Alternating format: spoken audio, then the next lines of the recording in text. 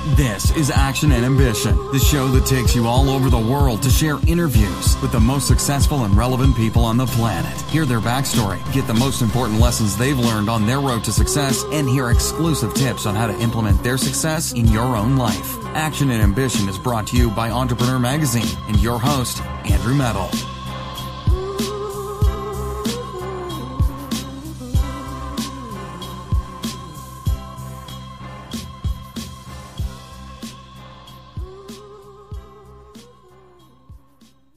Justin, thanks so much for joining me today, bro. Excited to have you on. And for those that don't know you, give us a little overview. Give us the elevator pitch of who you are and what you're about.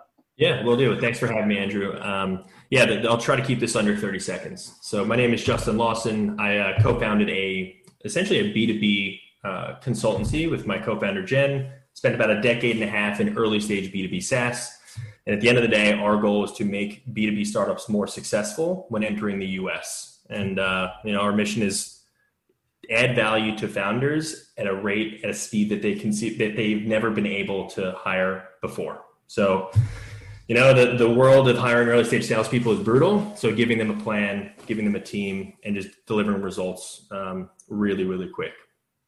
Great. How did you guys identify that problem and then figure out you wanted to pursue? I think for me, I have multiple agencies, I have multiple SaaS products, and then I have other, ideas and things I'm investing into. And sometimes it's hard for me to pinpoint what problem I want to go after and figure out which is worth my time and energy, and then also figure out how to validate whether it's even worth my time and energy. Yeah, totally. Yeah, it's a good question. So I think go through that process. Yeah. So backing up a few years before we started the company, we kept hearing the same problem from B2B founders. One was, I don't know who to hire to help me do this, period. Like who is the talent that is actually a good early stage salesperson? Because in the early stage, it's not just sales. You're talking sales, you're talking market analysis, you're talking product marketing, you're talking positioning, value prop design, like it's all of the things. And so for us, it was, okay, there's definitely a talent problem here. The next piece is actually just process. Because when you do hire someone, you feel like you strike gold. Oh my goodness, like they're what I need, but there's still no process. And so it's just they're trying to figure it out, and that takes maybe a year, 18 months.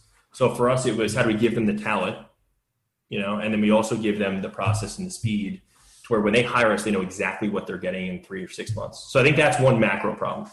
The other problem personally was just I hate when things become scalable. It just gets boring. So we at our firm, we attract people that love that ambiguity in the early stage. And then to your question around validation. So we, again, realized very quickly, we're not magicians, right? We don't just come in and be like, yep, so here's 30 sales. It's all repeatable. Happy day. So we have basically 2 projects that we sell. One is just customer discovery, all about validation. I got a question the other day from a founder. How do I know when to enter the US market? Is it this year? Is it next year? And I asked him, how many buyers have you spoken to in the US? He goes, well, I haven't spoken to any. That's where you start, right? Like just start there. Let's forget the other question. So our first product is all about discovery. The next product is called market development. That's us having proven to a founder that we can do this and that we're the right team to do it. And we've built a go-to-market based on customer evidence, buyer evidence. So that's full cycle selling. That's building pitch decks. That's getting 5 early adopting customers, basically saying, hey, not only will we say this is how you should do it, we will do it for you. So we're fishing, we're teaching you how to fish. And then you hire your team with a lot more confidence than you would have had 6 or 9 months ago. Sorry, that was a lot of stuff, but So you're fishing, teaching them how to fish, and then making them sushi and letting them eat it right there. That's it, Is it a product or is it service based, and you're taking the service and productizing the service? Yeah, I mean, it's definitely taking the service, productizing the service. That's where we have to start. Neither my co-founder or I or our technology. I mean, we're not engineers. We're not data engineers. We're not data scientists. So it was like, okay, what can 2 people who have traditionally just been salespeople build? I want to be an entrepreneur. I don't just want to sell software, right? And so for us, it was, okay, let's start with services. And it's done really well for us. And it's been interesting. It's a totally different problem building. And you probably know this, Andrew, based on your services-based business too, is like building a service product is brutally difficult, similar to, I'm sure, a lot of technical founders face too. So, every day is, we're trying to get better. For sure. And who is your primary target customer? Is it a pre-revenue startup, or is it an established mid-size B2B player? Like who are you guys looking for? Yeah, so we started as focused as we could possibly be. So really seed, maybe Series A, but capitalized, have a little bit of money, have a little bit of validation, but the founder just hit a wall. It's like, okay, I've gotten as far as I can with my friends and my family. I have a little bit of money. I probably basically gave my product away. I now need to do something more durable and sustainable. So for us, B2B founders, capitalized, still early stage. As we've grown, that has sort of gone to a point where we're about to close our first Fortune 500 customer. We have a few customers that are making, a few $100 million a year. And that is more on just new ventures. So started B2B SaaS, VC-backed companies. Now it's, hey, I want to build a product. I want to validate that product, and I build 20 products a year. So we're, a little bit different from a delivery perspective, but we're super excited to push upstream, and it took us 4 years to get there. Yeah, that's awesome. It's really fun when you can do that. Start with whoever your early adopters are, and then cross that chasm and get into kind of like the primary, which is great. Enterprise or the larger contracts. Oh, totally. Yeah. So I don't know if this is possible or not, but can you give kind of like a rough idea of what costs are associated with the services, and you have different packages? I'm just curious, and I'm sure. Yeah, sure. I mean, it's simple, right? It's fixed base per month for phase one, right? We're learning. You pay us a monthly fee. We'll go in there, and essentially for the same cost of like an SDR or a BDR for a year, we cost for 3 months. And I say that because we're going to get you 10 times the value in 1/4 the time. And if we go into phase two, same type of model, except if we bring in a deal, we get a small commission on top of that, very similar to a normal sort of salesperson. That's it. So we try to keep it as simple as possible. And, it's an interesting question because a lot of people haven't hired talent like this before. Super strategic, very close to the chest. Founders usually lead this process, right? And it's like, well, they don't really know how to buy it. They've never hired someone to do this. So, and kudos to my co-founder, Jen. She does have to educate the market a lot on why us versus why. And I mean, you've probably seen this, right? It's like, well, my VCs told me to hire a VP, just let them figure it out, right? So you spend $400,000 on an executive, a year and a half later, they haven't found the vein, and you just blown, not even just blowing money, but also just focus and time and opportunity cost. Or you raise money, you hire 6 or 7 salespeople, a few SDRs, a few AEs, someone will figure that out, right? And at the end of the day, if you as a founder haven't collected evidence that it can be done with you leading it, how are you going to expect someone else to do that? And so, sorry, that's a dovetail from the question on like, how do we work, but the cost. We're 6 figures. I mean, to use our team, it's 6 figures and low 6 figures, but that's where we're starting at. Being able to get pretty much a case study for every client we've had in the past 24 months. Nice. That's great. Yeah, no, I think the market is, I think the market you're going after, the B2B sales, I think it's huge. And yeah, like you said, there's just a host of different complications and problems that you face. And especially if you're a startup that's growing, especially if it's a new industry or you're pioneering something new, and have to educate the market. It's just a lot of unknown variables, in that process. Yeah. And even just figuring out sales comps when you're bringing on the right team and what the bonus structures look like. I mean, I'm dealing with that for a couple of things I'm working on, and just that process alone is like, okay, you don't know where to get the right information from. So definitely value in that. Exactly. I mean, we deliver all of that conversion and sort of business model viability stuff. We pretty much put together on a silver platter, because you're right. You have to have the technology to even do that. You have to have the data points and the data inside of your systems to, fuel that. Like there's just so much around it. It's a big part of our process. Nice. And with what you guys do, there's an immediate ROI, or is there a process where you ramp up and onboard? And kind of walk me through that, because it's an easy sell if you can show that the value's right there right away, and then the ROI comes back, exponentially. Totally. What does that look like? I mean, it's the way I'll answer that directly, but it's an interesting question because think about it, a payback period on a salesperson is a year and a half in a mature business. Okay.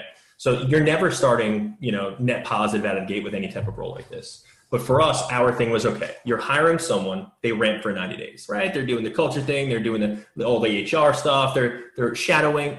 We deliver market results in under 90 days, period. So an example of that is you hire us, we spec out a bunch of assumptions about your business. We get really refined on who your target customer is. It's not everybody, so we try to get really specific. Then we'll go and speak to 15, 20 executive buyers, CIOs, VPs of engineering. Like we're targeting SVPs of information security right now for a client, right? We get in the room with them with a founder. And what we do is we talk about problems. We don't talk about your solution because honestly, I don't care. I want to make sure that the people you believe would love to buy your product, one, that they have a problem, two, that they can articulate the negative implications of those problems, and three, that they are trying to solve it already. It might be people, might be time, but those are three things that you need to validate. Because if not, it goes back to what you just said, Andrew, the education that's needed to sell in early stage sales. Now you know how much education you really have to do. Because if they don't perceive it as a problem, and that has implications on how you sell, how much time it takes to sell, who you need to hire to conduct that type of sale, right? So, from an ROI perspective, if you value time and learnings from who you want to sell to, that's where you come to us for. We're transcribing those interviews. We're going super deep in the analysis. We're using that to build a go-to-market in 90 days. After that, the ROI is you getting paid what you need from early adopting customers, and we get those for you, period. Yeah. That's the vision. That's great.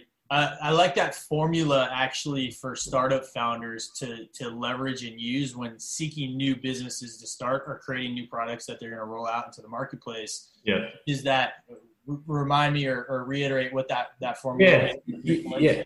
Yeah, sure. So the first criteria and again, when we're testing, the way we talk about it is we test unmet need assumptions. Here's our buyer. We have a hypothesis around a need that they have. And in order to validate that unmet need hypothesis, you need to gain evidence that the problem actually exists for them and force them to articulate the negative implication of that problem. ROI, something they can't achieve, right? Like it is, because if not, is it really a problem? Right? And then the next piece is show me that you're investing something recently to try and solve it. And quite often for a lot of companies, it's hiring people. It's using general purpose tools like Excel or PowerPoint or SharePoint. And they're just trying to cobble stuff together, which is good. You could sell to that, right? And so we validate those three very specifically. We build questions around all of those things. And so that's going back to teaching them how to fish. The founders come through that process with us. So after 90 days, they're like, yes, oh my God, don't leave, do this for us. And then we do it. That's great. Yeah. So what's the vision you guys have for the next 3 to 5 years? What are you trying to solve? What are you trying to accomplish? Yeah. So it's funny because whenever SaaS people, the SaaS founders or VCs, it's not this like $500 million vision. We just want to solve really hard problems, attract really smart people, and really just increase the odds a little bit of B2B success because we know it's abysmal. Most B2B most companies and stuff just completely fail. So, and we do think a lot of that is talent. We do think a lot of that is, focusing on the things you actually need to focus on and ignoring the rest for now. And so, that's sort of the more tactical sort of fun stuff for me. From a business perspective, pushing into the enterprise is definitely a big vision for us. I think that's where this gets really interesting for us. We're a team of 10. I think that would make us a team of 30 or 40 very quickly. That's sort of the next big chunk of business that we have to break off, and it will have impacts on the talent we acquire, the product, the process, and it's just a different beast. So excited to go there. Yeah, that's great. How big is the team now? Yeah, about 10 people. A few part-timers, but about 10. And you guys are bootstrapped, or did you raise money, or? Fully bootstrapped. Yeah, it's something about handcuffing ourselves to debt early on is just not something we want to do, and we want to see if we can do it. I worked from a TV dinner tray for 2 years sitting on a couch, so, it took us a while, but yeah. The different businesses require different levels of funding and non-funding. And I do think like when you can find a business that you don't have to raise a bunch of debt from, like you said, and you can retain control and don't have to dilute. I mean, it's crazy, especially in the early days, and it's a wild ride, but it's worth it. It's fun. And if you can get through the first, year or two, things, and you continue to build momentum and things pick up, like, it's awesome. And it's such a great ride, and it's fun. You're absolutely right. I mean, adding fuel to the fire with capital is, I mean, it makes people wildly successful because speed is a competitive advantage, right? And you know this more than I know. In your early 20s, you took a crack at and raised VC, and I think I read it was you were like 24. Yeah. When you, I was still rubbing 2 pennies together at 24. Oh God, I remember going to like Coinstar to get like $13 at a local key food in Queens to like, all right, dollar menu, let's go. Yeah. But yeah, it's, I think today it's never been easier to start a company ever. And like, if you want to do it, you can do it. There's no, and everyone, you make all these excuses. Like, I have a wife, I have a kid. It's not easy. I work my ass off, but if you want to do it, it's easy, right? The barrier of entry is low. Go make $1 on the internet. You'll learn infinitely more just trying to do that. And, I also think, and we touched on this a little bit earlier, but like for people who don't feel like they're not an engineer or they can't build an app, like you can build an app not knowing code now. Yeah. You know what I mean? Like you build websites without knowing HTML. You can, there's so much that people can do that I think they just might not know exists. And I don't know, I think we're going to see a surge of like service-based companies because people will be able to sell just really their talent not that it's happening for the first time, but I do think the bar is lower than it has ever been. Yeah, I for sure agree. I mean, back in the day, not even that long ago, like you had to have a server room to host the website. You had to, for sure build with, HTML at least and CSS. You couldn't just plug in, a domain and attach it to the hosting account. You had to, go through the cPanel and do all these really technical things with the rise of no code and connecting, apps with each other, Zapier and Bubble. Yeah, Bubble's a perfect example, right? You build your web apps with Bubble. You can, the glue of the internet, right? You have Zapier, you have Integromat. It's nuts. And it's just starting to. Agree. Yeah.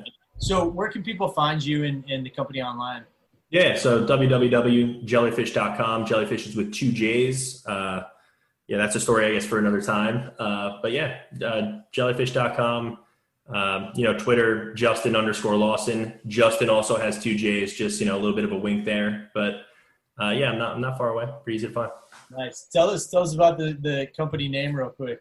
Yeah. So really quickly, so Jen and I met at our last full-time employer, right? She's my co-founder. And we sort of joined, she's very different than myself. And we would join a lot of sales meetings together. And when you co-sell, you sort of can go on tangents very quickly with one another. So there was an HBR article about staying on track during meetings.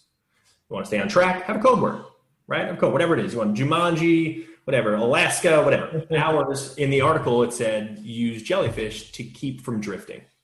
So we started using it in meetings. All of a sudden, our clients started to use it. It became an inside joke. So when it came time to name a B2B company for ourselves, we just picked Jellyfish, slapped another J on it for good measure, and was it was funny now, but back when we started, you type in Jellyfish with 2 J's into Google and it would autocorrect to actual Jellyfish. Horrible for SEO. But we learned our lesson. Those are some of the early stage bootstrapping pains, That's funny though. That reminds me of Super Troopers when they did the meow thing. How would you use that in context, like in like a pitch meeting or like? It's funny. It actually happened. So we would usually use it if we just, again, started to digress into some random topic. So just as you would use it in like a normal, business meeting. But then it turned into like, and I'll never forget this. I walked into a meeting with my fly down. Okay, it happens. And Jen looks at me and she's just like, Jellyfish. And I was just like, oh. so it sort of just had it sort of evolved, but it's definitely something that stuck with us. That's great. That's awesome. I love that. I think when you have like those fun, the fun camaraderie as like co-founders and you're enjoying, because at the end of the day, like building businesses can be fucking hard, man. And so if you're having fun and enjoying the entire process, like, especially with people that you enjoy, it makes everything so much better. So I know we're running up on time here, but you're absolutely right. It is so rewarding, but it can also be super lonely, you know, and having those people in your corner. I couldn't do it. I couldn't do it without Jen or like my wife or, you know, so you just got to find those people, find them early, because they will give you the fuel you need to do this stuff, because it is hard. Yeah. Conversely too, I mean, not to be somebody that's negative about it, but if you have the wrong people, it can be really detrimental too. So you need to make sure it's the right people and it's a good fit. Yeah, I mean, knowing who to ignore is really important. Yeah, agree. You know? Cool, man. I really appreciate it. I have one more question for you that I want to just end with, and this has been really great. I'm excited to kind of see where you guys end up. We should do a recap episode in a couple of years, maybe. I think that we do like a Shark Tank thing. Yeah. So I'm curious, and answer this however you want, but what is the legacy that you want to leave? Yeah, it's a really good question. I don't think it has anything to do with jellyfish. You know, I think I want to, and not I think, I go back just having a 1.5-year-old kid, right? It sort of has evolved into just like making good humans, right? And having them grow up in a world and add value back to the world. And however that looks, it could look a lot of different ways, but just, I think right now, I don't care what party line you're on, but we know some stuff's broken. And again, just being decent humans, building decent humans, and also leaving something for them to be more successful in life. I think we talked about this, you know, starting from more or less nothing, you have an appreciation for how hard that is. And, you know, yeah, I think about legacy, just treat my family well, my friends, and the people that I don't know, treating them well. That's great. I love that, man. I really appreciate you hopping on with me today. It's been really cool to talk. Excited to see what you guys do. Let's stay in touch. I'll give you my information when we hop off, and I appreciate it, Justin. Yeah, no sweat. Anytime. Thanks, Andrew. Thanks for listening to Action and Ambition with your host, Andrew Metal. Please leave a review and subscribe, and go to andrewmetal.com for all the exclusive lessons, behind-the-scenes footage, and video content of the show. Follow us on Facebook and YouTube at Action and Ambition, and we'll see you on the next episode.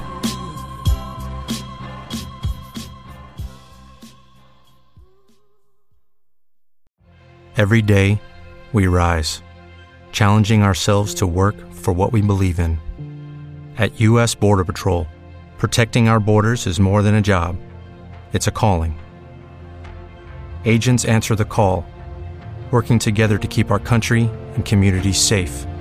If you're ready for a new mission, join U.S. Border Patrol and go beyond.